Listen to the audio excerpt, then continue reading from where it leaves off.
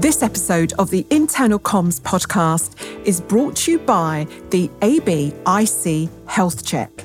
This is a brand new, free online tool for evaluating your internal comms activities.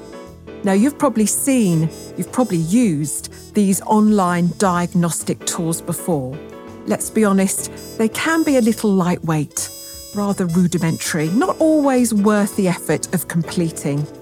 We wanted the ABIC Health Check to be genuinely useful. So we designed it to be thorough. How does it work? The tool takes you through a series of questions in 6 categories: insight and understanding, strategy and planning, channels, content, measurement, and professional development. Now, my advice is don't rush through these questions. Make time to sit down with a drink of your choice and work through your answers. You'll need a good 15 minutes. At the end, once you've entered your details, your bespoke report will land automatically in your inbox. This will give you an assessment of where you are today in terms of your internal comms activities. Plus, the report will be packed with insight, advice, and practical hints and tips for what to do next, whether you're ahead of the game or just starting out. So, what are you waiting for? Head over to abcom.co.uk/health. Get a free, fresh expert assessment of your work and take your internal comms to the next level. That website address again, abcom.co.uk/health. And we're back. Welcome to a brand new season of the Internal Comms podcast with me, Katie McCauley. Every fortnight, I'll be sitting down with leading lights from the world of communication, business and academia. My goal? To tease out smart thinking, fresh ideas, new tactics for improving workplace communication. My guest today is Jim Shaffer, an internationally recognised business advisor, leadership coach, author and speaker. While at the management consultancy firm Towers Perrin, now Willis Towers Watson, Jim served as a principal, vice president and global leader of the firm's change management practice. He went on to set up the Jim Shaffer Group, a consulting practice that helps organisations accelerate results through superior strategy execution. Jim's book, The Leadership Solution, has been called a practical, common-sense look at how leaders use communication to solve business problems. I should also add that Jim is a fellow of the International Association of Business Communicators, a prestigious award that recognises his personal contribution to the comms profession. So let me start by quoting you something that Jim wrote recently. Today's internal communication functions are primarily cost centres. Their budgets are spent disseminating information to employees, which has little to no impact on making or saving money or influencing what's important to shareholders and customers. Now, this is why I was so keen to have Jim on the show. He has spent an impressive career working with a long list of blue chip organisations to fix business problems with better communication.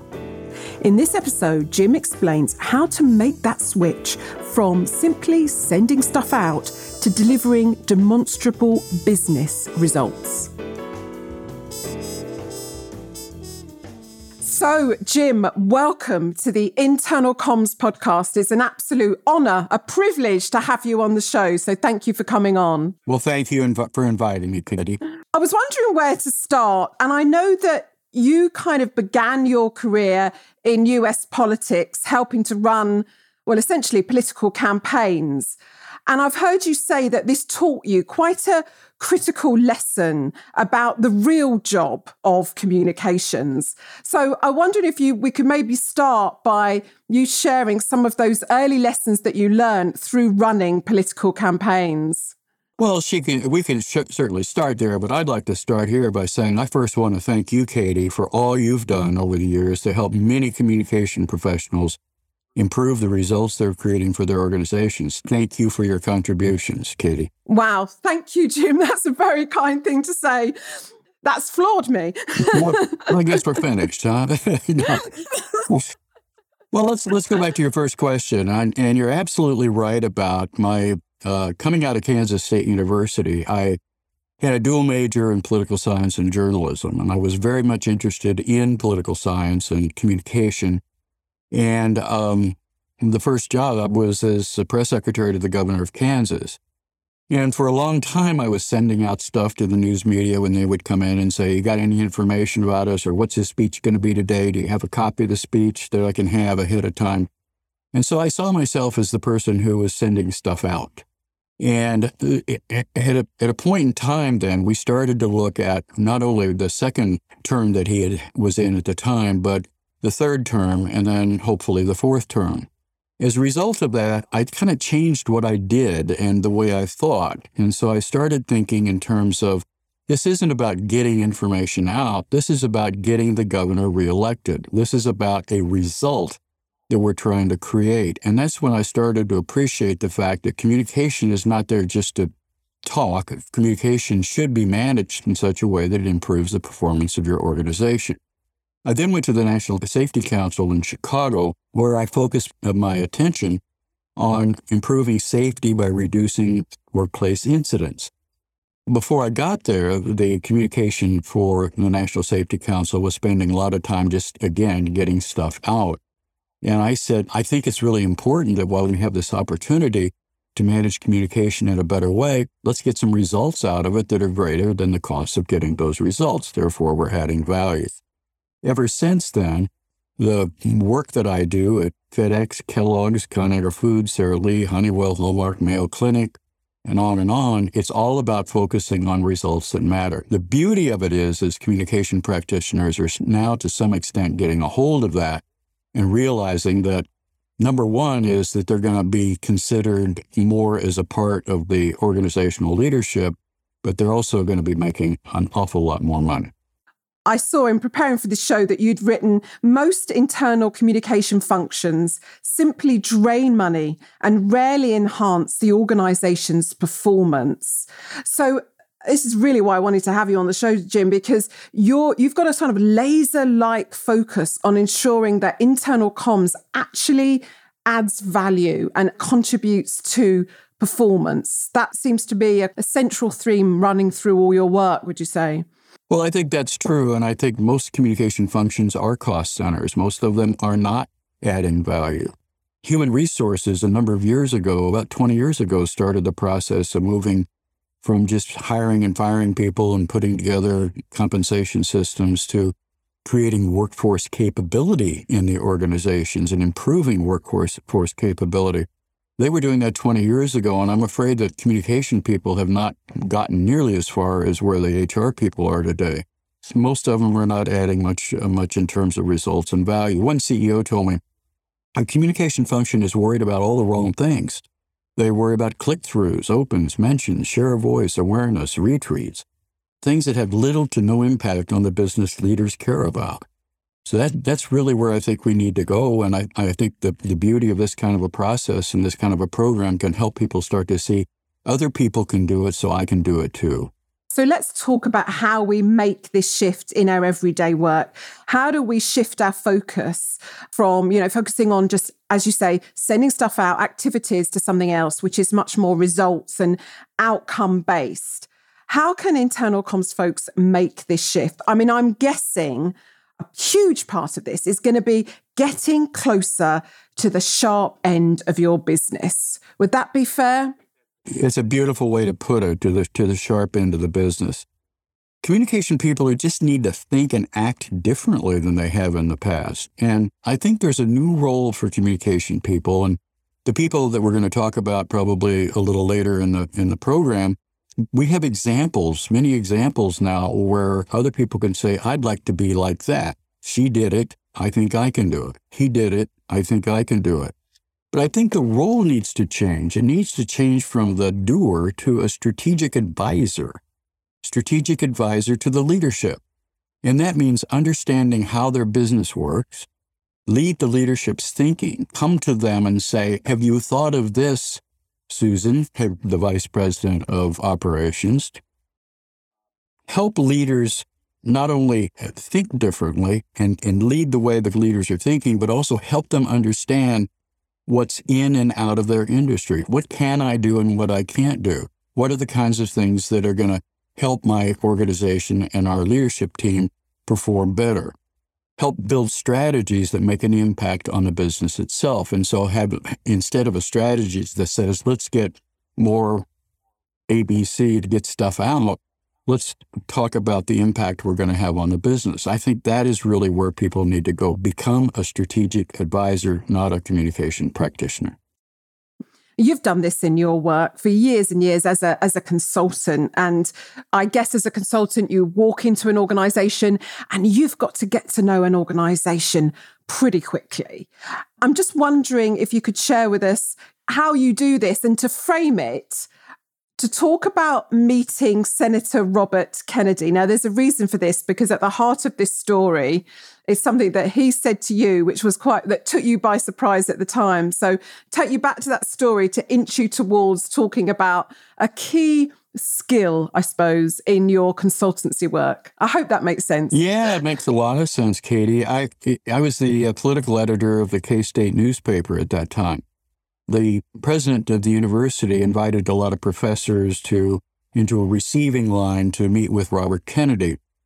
Because I was the political editor and I also had a good relationship with the president, he asked me to participate in the receiving line. And when I came through the line, just as I was about to come to Senator Kennedy, I came to the president. He said, Jim, I want to introduce you to Senator Robert Kennedy. He never did that with anybody else who was going through the line. He let everybody shake hands with Senator Kennedy, but he didn't pull him out and say, hey, I want to introduce you. So he introduced me to the senator, and the senator reached over and shook hands. And then he said, Jim, I've heard so much about you. And he said, would you mind spending some time after the receiving line is over? And so we did. We went off to I had to call the student union where lunches were served and all that. And he just asked a number of questions about the upcoming election. He says, what do you think about people what are they thinking about me in general? What are they thinking about politics, and particularly here at Kansas State? And so I had a long conversation with him, probably about an hour. Then he escorted me over to the large auditorium where he spoke to the student body. It was a thrilling day for a 22-year-old. But that point about asking questions, has it been a sort of central theme of your career, working out what questions to ask, listening? It must be such a huge component of successful consultancy, I'm guessing. Yeah, one of the things is about how I use questions in our consultancy work. As you referred to me the other day, getting under the skin of a new client's business. And I think, honestly, there's no one way. I think that depends on role and personality, and I think to a great extent style. I would recommend to all communication professionals to read Dr. Stuart Atkins' book, The Name of Your Game. It's something that I was introduced to, and I live by it to a great extent.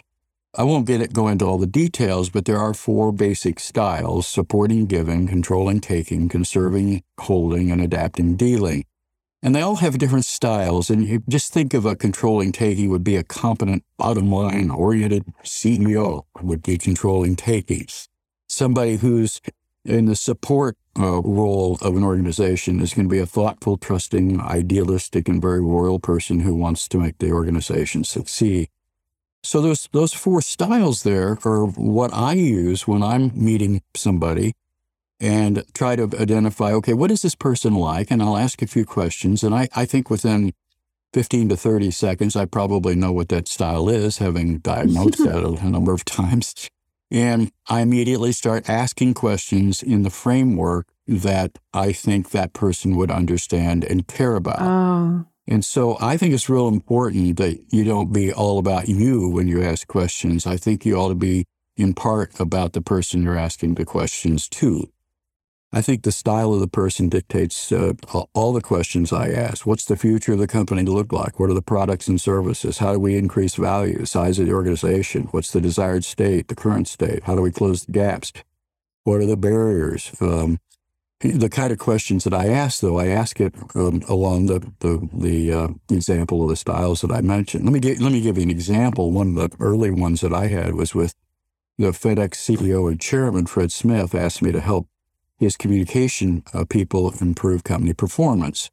His head of communication and he met with me, and he said, Susan, who was the head of communication, is doing a really, really good job, and she's got some real good ideas how we can convert some of the things we've been doing and start getting some results for FedEx as a corporation that's worldwide.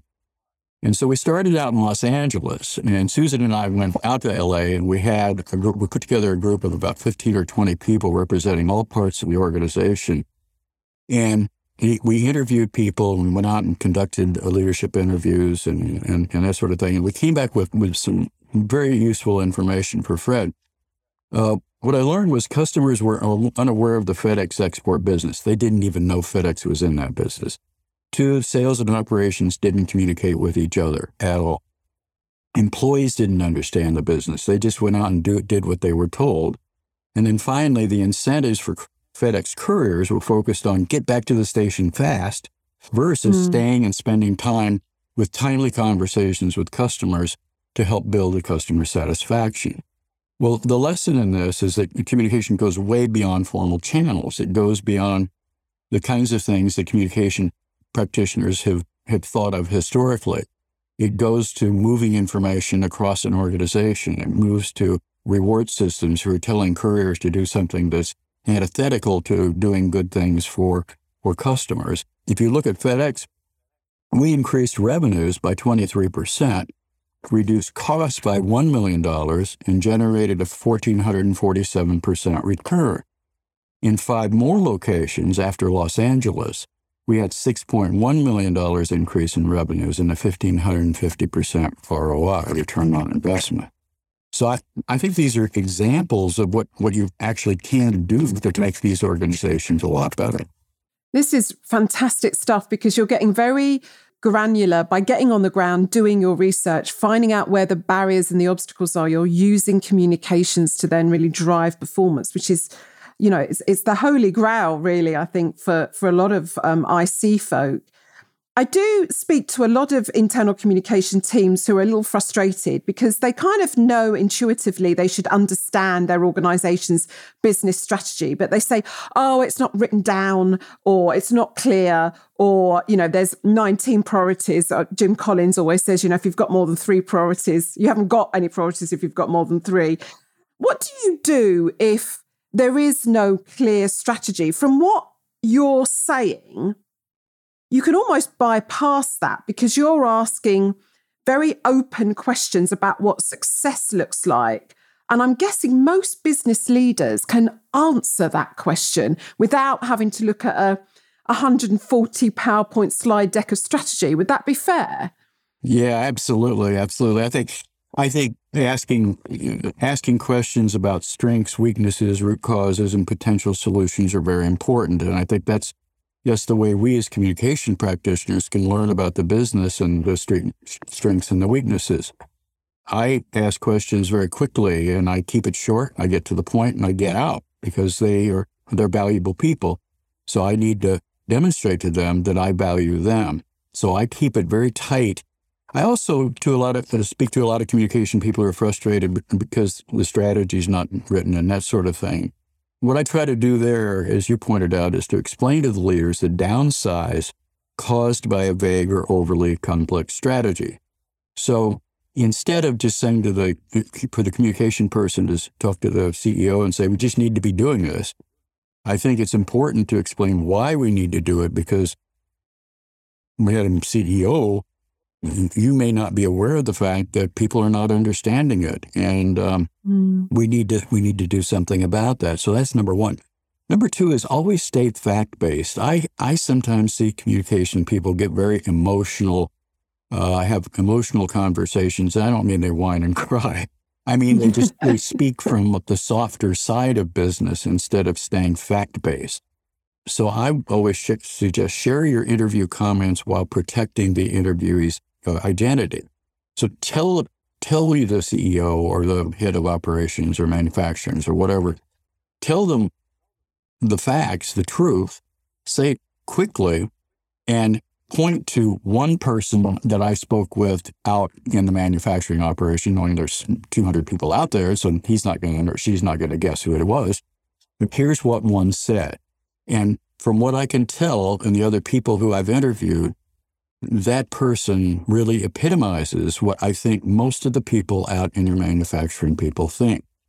What I usually get from that kind of a comment is, really? I had no idea. And so that's what a communication person can do, is offer up, I saw something out there. I was able to analyze it. I want you to be aware of it because I think it can be fixed, and you will be happier when it's fixed than when it's broken. So the more fact and business focused you are, I think, the less you'll be seen as just another communicator. You're also doing a valuable service to any leader that can't possibly be on the front line everywhere across his or her business. I mean, you're providing such valuable insight. And also I hear a lot of leaders who say to me, well, you know, I only get told what people think I want to hear. Whereas what you're doing is giving them much more of an unvarnished truth when you go out and do that kind of work, which must be really valuable. It is. Let's talk about measurement and return on investment, that good old ROI question. For communications, how do you define return on investment? Yeah, well, return on investment is simply a return on investment. It's a ratio that compares the gain or loss from an investment relative to its cost. There's a simple equation for it, which I won't go into because nobody will want to remember it anyway. But it is very simple. It's basically how much have we gained and what was the cost of getting the gain. And that's really what it tells you. So I would suggest very strongly that communication professionals should be creating gains larger than the cost of creating them. If not, they're a drag. And people who are a drag don't make as much money as people who get rid of the drags and are actually creating a gain. So it's really, really important that communication people start thinking in terms of the work that they do on Monday morning. By the end of the day, did you make some gain that's greater than the cost of creating that gain? Because you want to make sure that the cost is smaller than the gain, or you're not adding value. It's really kind of a simple concept. It's just a matter of, are you adding value by doing something that's better? That if you get a gain of 5 and it only cost you 2, you got a gain of 3. So that's the value that you created.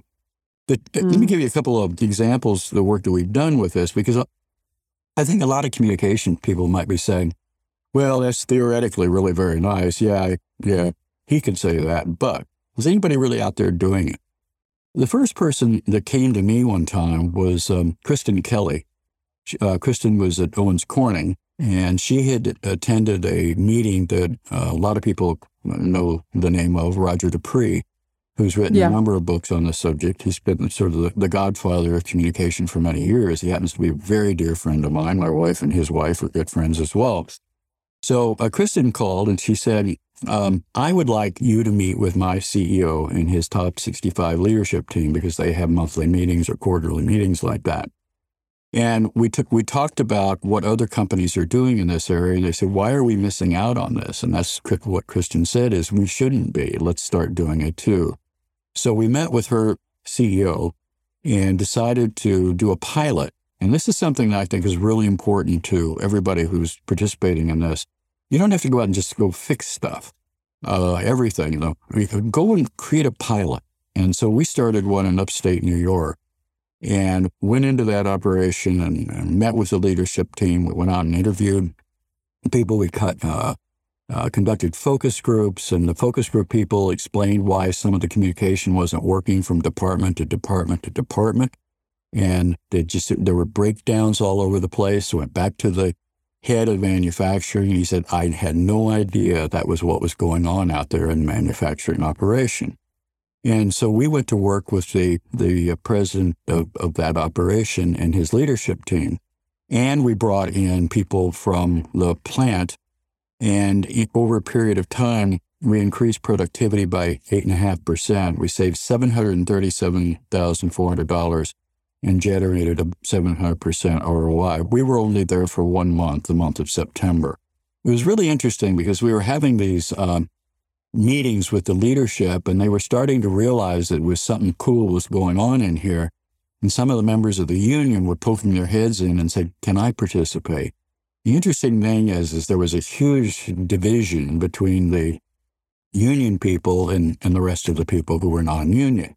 The union people said, I just don't want to participate in any of this. And they would go into a meeting and they'd bring their newspapers in. They'd turn their seats around facing the wall instead of facing the leader. And they'd open up their newspapers and start reading them. That was their mechanism for saying, we don't believe any of this. When we started having the meetings where we were involving people out on the floor and we started meeting with the leaders, the union people came in and they'd open up the door. Can I come in? Do you mind? And I was, come on in, sit down. Pretty soon the union people were back, aligned with the rest of the people, and everything was happy ever after. And that's why we got the kinds of results that we got. So a lot of this is about communicating to bring people together who maybe don't know they should be together, or maybe have a fight with each other, like a union, non-union kind of an environment.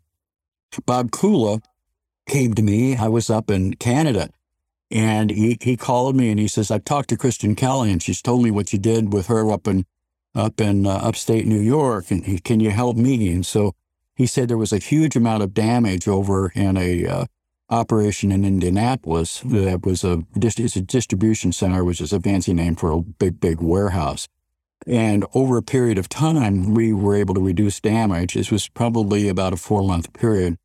We reduced damage in that distribution center by 6%, increased productivity by 16%, reduced turnover by 27%, and reduced the safety incident rate, that means OSHA recordables or accidents, 35%.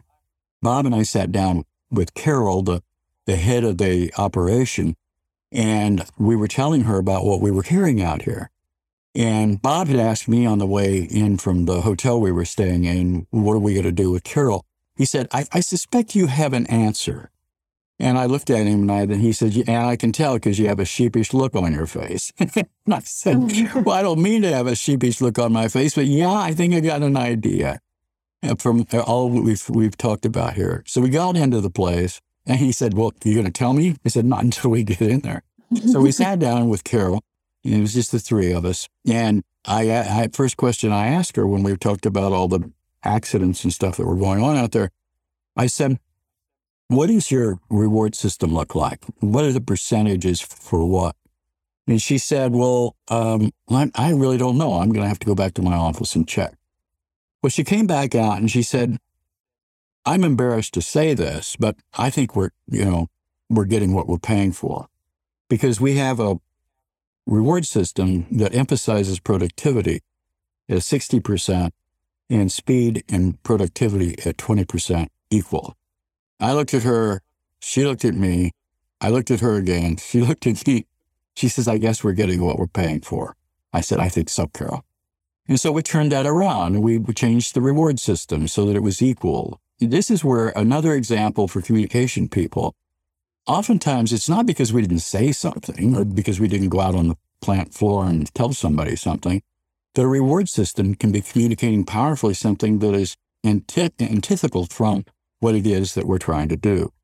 Another one was Shauna Todd at Honeywell, where she reduced the billing cycle by 10 days and eliminated 1.4 million process steps. Courtney Reynolds at ITT Corporation asked me to help her down in Texas, and we were able to improve on-time delivery by 50%. Sales went up by 30%. Productivity increased by 7.1. Recordable accidents went from 13 to 0. So these are all the kinds of things that communication people, when they learn how to do this, and in every case they asked me, they said, okay, I'm going to see how this is done. I don't want to just go out and try to do it because I've read your articles or something like that. So my articles aren't going to do anything for you. They're just going to give you an idea of the concept. So all these people who've done this thing have done it because they went out and they learned the process, they applied it, and I can tell you all for a fact, whoever's listening to this, I can tell you for a fact that the improvement in and increases in compensation for communication people who are doing that kind of work is significantly different than the ones who are doing work in the traditional way. I'm going to give you a real example. One of the people, I can't see who it is, she was making $140,000 a year. When she started doing the kind of thing, and she's not one of the people that I mentioned here, but when she started doing what she did and she created these kinds of examples, I know that she's a little over $270,000 right now. Yes, 4 years later, but that is the kind of difference. Every person who has done this is making a lot more money because they're creating gains and value than those who are not creating value. What do you think then about IC teams who at the moment are measuring things like open rates and, I don't know, share of voice or awareness? Should we just stop measuring these things, or is it about augmenting our KPI, our dashboard or whatever, with more business orientated measures? What do you think? Oh, I think they absolutely should be shot. There's absolutely no reason. They're counterproductive. I mean, if you think you're measuring click-throughs, opens, mentions, share of voice, awareness, excuse me, I got to yawn for a moment. That has nothing to do there. That's irrelevant. Has nothing to do with running a business. I don't know who came up with that. Probably somebody who didn't know much about business. And there have been a whole bunch of people who followed on because they probably didn't want to work very hard. So the fact is, there's absolutely no known connection between the number of opens and their impact on an organization's quality, service, cost, or speed. So if you're spending 20% of your time on this kind of silliness, stop the silliness and start doing the kinds of things that people out there who are successful are doing. Absolutely. That voice, share a voice. Oh yeah, let's just improve the voice. Oh no, cost didn't go down. Think differently than what you've thought before. So focus first on eliminating communication breakdowns that are causing the underperformance. Remove those breakdowns so results go up. It's a simple concept. So I'm also thinking when a senior stakeholder, when a leader comes to you with their latest big change program or their big initiative, and they say, right, we want a comms plan around this, and I'd like some awareness, please, about this big, important initiative, that immediately should, you should be wary of an objective that is purely about, let's have some awareness, please. What you're saying, I think, is you've got to go back to that stakeholder and say, we've got to get a much better, sharper, more tangible objective. Would that be fair? Katie, I wish I could have said it as well as you just did. I just learned from you. You're absolutely right. You just got to go back. When they say they want this, you got to go back and help them think through why they don't got to have this. One of the things that, as you're talking, Jim, I'm thinking some listeners might worry about is what gets called root cause analysis. But in research, how can I be sure, or in measurement, how can I be sure that what I did moved the dial and not other things? Do you think that's a red herring? Do you think we can waste time worrying about, did I really contribute to that change? And if I did, how much did I contribute to that change? And instead just look at the change and say, let's just measure the impact of what is now working much better. Sorry, I hope that made sense as a question. Yeah, well, it makes incredible sense. I think that it's really an issue of not trying to be a one-person seller of communication. I think it's a matter of managing a process, and a process that's going to involve other people. And so by the time you create the gains, everybody's going to know, everybody who's been involved in it is going to know who made those gains. And it's not going to be just the communication person. The communication person is leading the way or facilitating the process, teaching the process. And that's when I was mentioning the one up in upstate New York, we spent a lot of time out on the floor listening to people. I remember one time when on the Kristen Kelly thing again, we were walking across the floor and somebody came up and said, "What are you guys up to?" And we started explaining what we were up to. And they said something about, "Well, you need to come over here because if you want to see a problem that we've got, I want you to see this." And I explained to Kristen, I said, "This is the sort of thing that we need to be doing. And that is on the floor, listening to the people. They can say things to us that they can't say or are afraid to say to anybody else." And so it's really important that we help them. And by the time that these things are, quote, over, everybody knows that Kristen Kelly took the lead. Everybody knows that she involved all kinds of people to make it happen. And so it becomes a team success. It's not just an individual success. I love that. I love, comms acting as the facilitator to bring parties together to solve problems. I think that's a lovely idea. Can you tell us about one of your clients who developed her own rather bold, I have to say, value proposition for internal comms? I love this story. Yeah, the woman's name is Teresa Paulson. She's turned into a really top marketing consultant now, and she had contacted me maybe after I had done work with Bob Cool at ConAgra Foods, and she said, I would like to have a value proposition, and a value proposition is merely a promise of the value to be delivered. I'm going to deliver this value for this amount of price.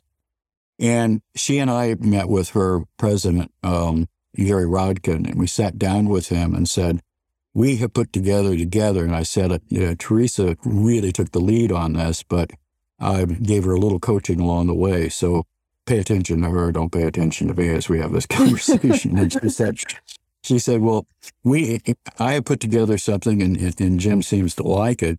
We need to help the company either make money or save money. If it doesn't make or save money, we don't do it. Wow. There's a lot there, because here you got a CEO who's sitting there saying, what are they going to take care of me? Because there's been a lot of, remember those things that you did for me the other day, sending the cards down to the such and such and such and such? She said, yep, we won't do those anymore. He said, CEO, he said, really? Even though I want it done? Nope, not if we agree to this.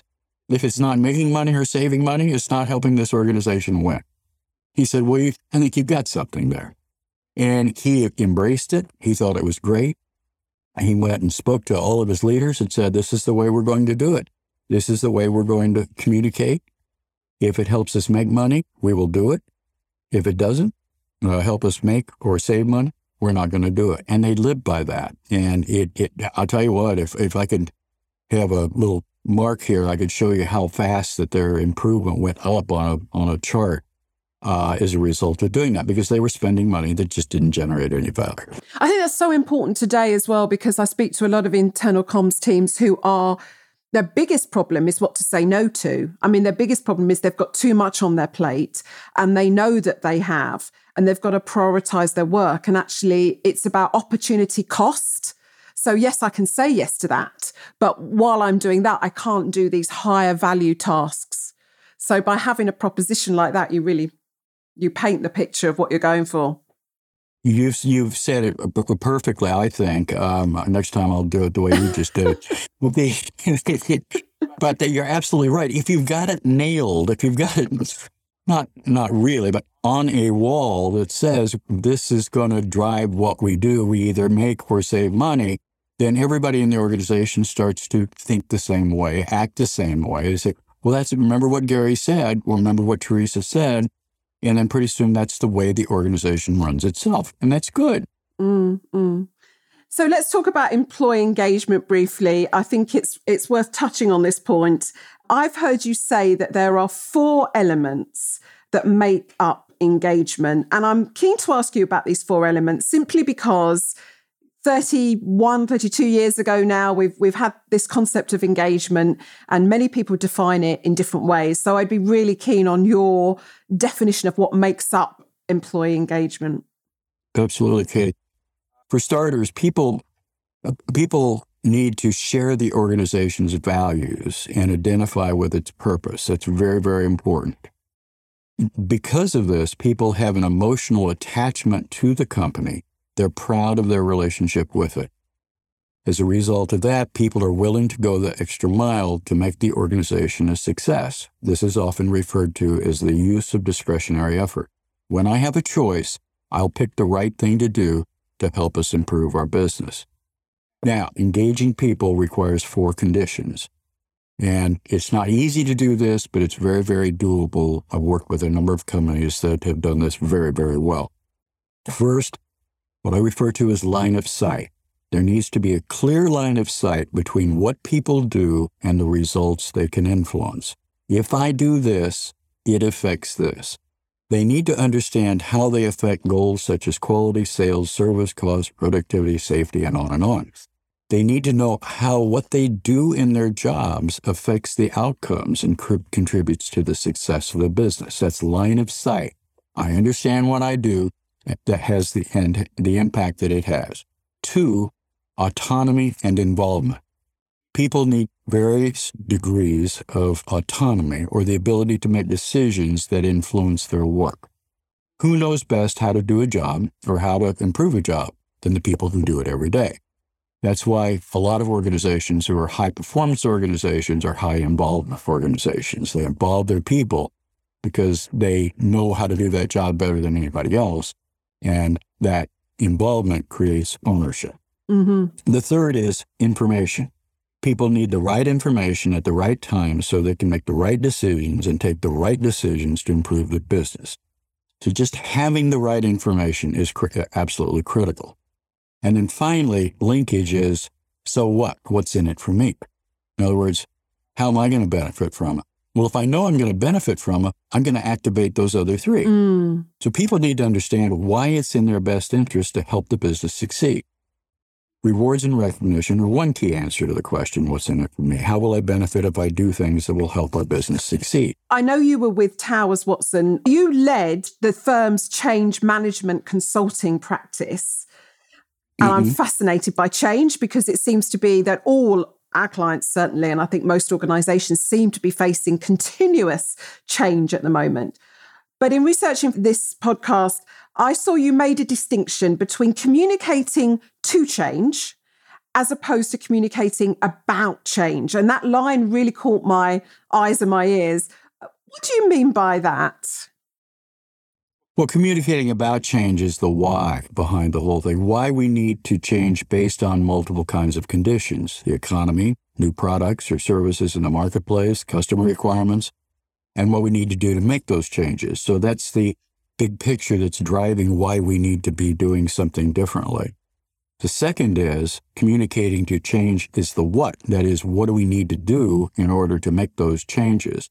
That's focused on changing goals and measures, leadership style and behavior, rewards and recognition, technology, communication processes, and activities and work processes. So one is, why are we doing this? And the second is, what do we need to do it well? Would it be fair to say that actually, potentially we spend too much time talking about the why and not enough time talking about the how? And it's the how that really makes the difference. Yeah, I think that's an excellent point, Katie, because, it's easier to talk about the why, the what. I mean, the why, the what is what's difficult. Yeah, exactly. When you get down in the trenches and you got to make it happen, you got to deliver on your promises, but it's tough to do the what. And that's why I think more people need to focus on the what and the operations side of the business to make those things happen. So those quick fire questions, Jim. The first one is, what would most surprise people about Jim Shaffer? I asked my wife what that would be, and she said, "What about that horse you used to ride?" And I said, I think that people would be surprised to know that when I was 12 years old, every day except Sunday, I rode Kerry, Keri, my Shetland pony, bareback to deliver newspapers on my paper route. I don't think most people who know me would think that I was ever doing that. And I got to tell you, I learned from that. Here's what I learned. One of the first things I learned was on a real wet, muddy day. The first time I took Carrie down through a long line of houses in the residential area we were, I wanted to make sure I got all the newspapers on everybody's porches and underneath their covers so that they wouldn't get wet.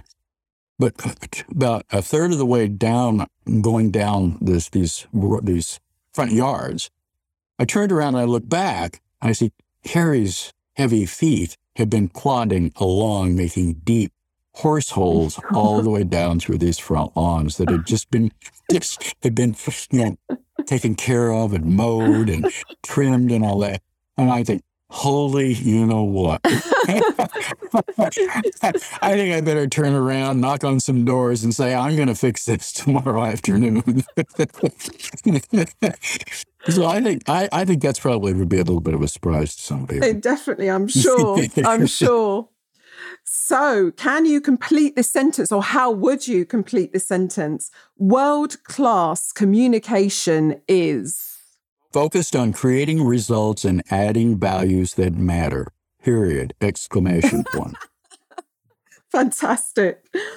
You've mentioned at least one book already in this podcast, and the links will be in the show notes, as you know, listeners. But is there a particular book, it could be a website, it could be a report, it could be anything you like, but that you think all comms professionals should read? I think if you read these 4 books, I think that you would be in good shape. I have to say I would start with the leadership solution that I wrote. The reason why is not because I want you to buy more books, because it's hard to get to buy anyway, so that's not the point. The point is that if you can get even a used copy of it, I think it says an awful lot about what communication practitioners could be doing.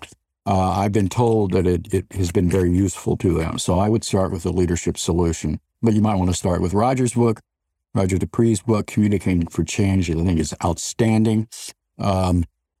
It's a very, very good book. The third is an absolute gotta have, and that's The Great Game of Business by Jack Stack. I don't know how many people are familiar with the concept of open book management, but he started this. He's in Springfield, Missouri. It's called The Great Game of Business, and he's the first CEO of a company that went completely open book. And that means everybody in every part of the organization knows everything about every line item, financial and operational part of the business. There is no holding back of any information to anybody. As a result of that, they're incredibly successful because they have so many people actively involved in making the organization a success. Great Game of Business is a gotta read. The final one is In Search of Excellence by Tom Peters and Bob Waterman, or any of Tom's books, because I think it puts a grand perspective together. So it's sort of looking at excellence as it has been evolving over the years. And it is, some are going to say, well, yeah, I read that 20 years ago or whatever it was. Well, read it again. I just went through it the other day because I was thinking about these different books that are important. But those are the ones that if you only had 4 to do, those would be the ones that I would pick. But I could, for any of you who are interested, go through Katie here, is if somebody wants some other books or the entire book list or whatever, there's probably 15 or 20 other books that I would suggest you read after you've read these guys.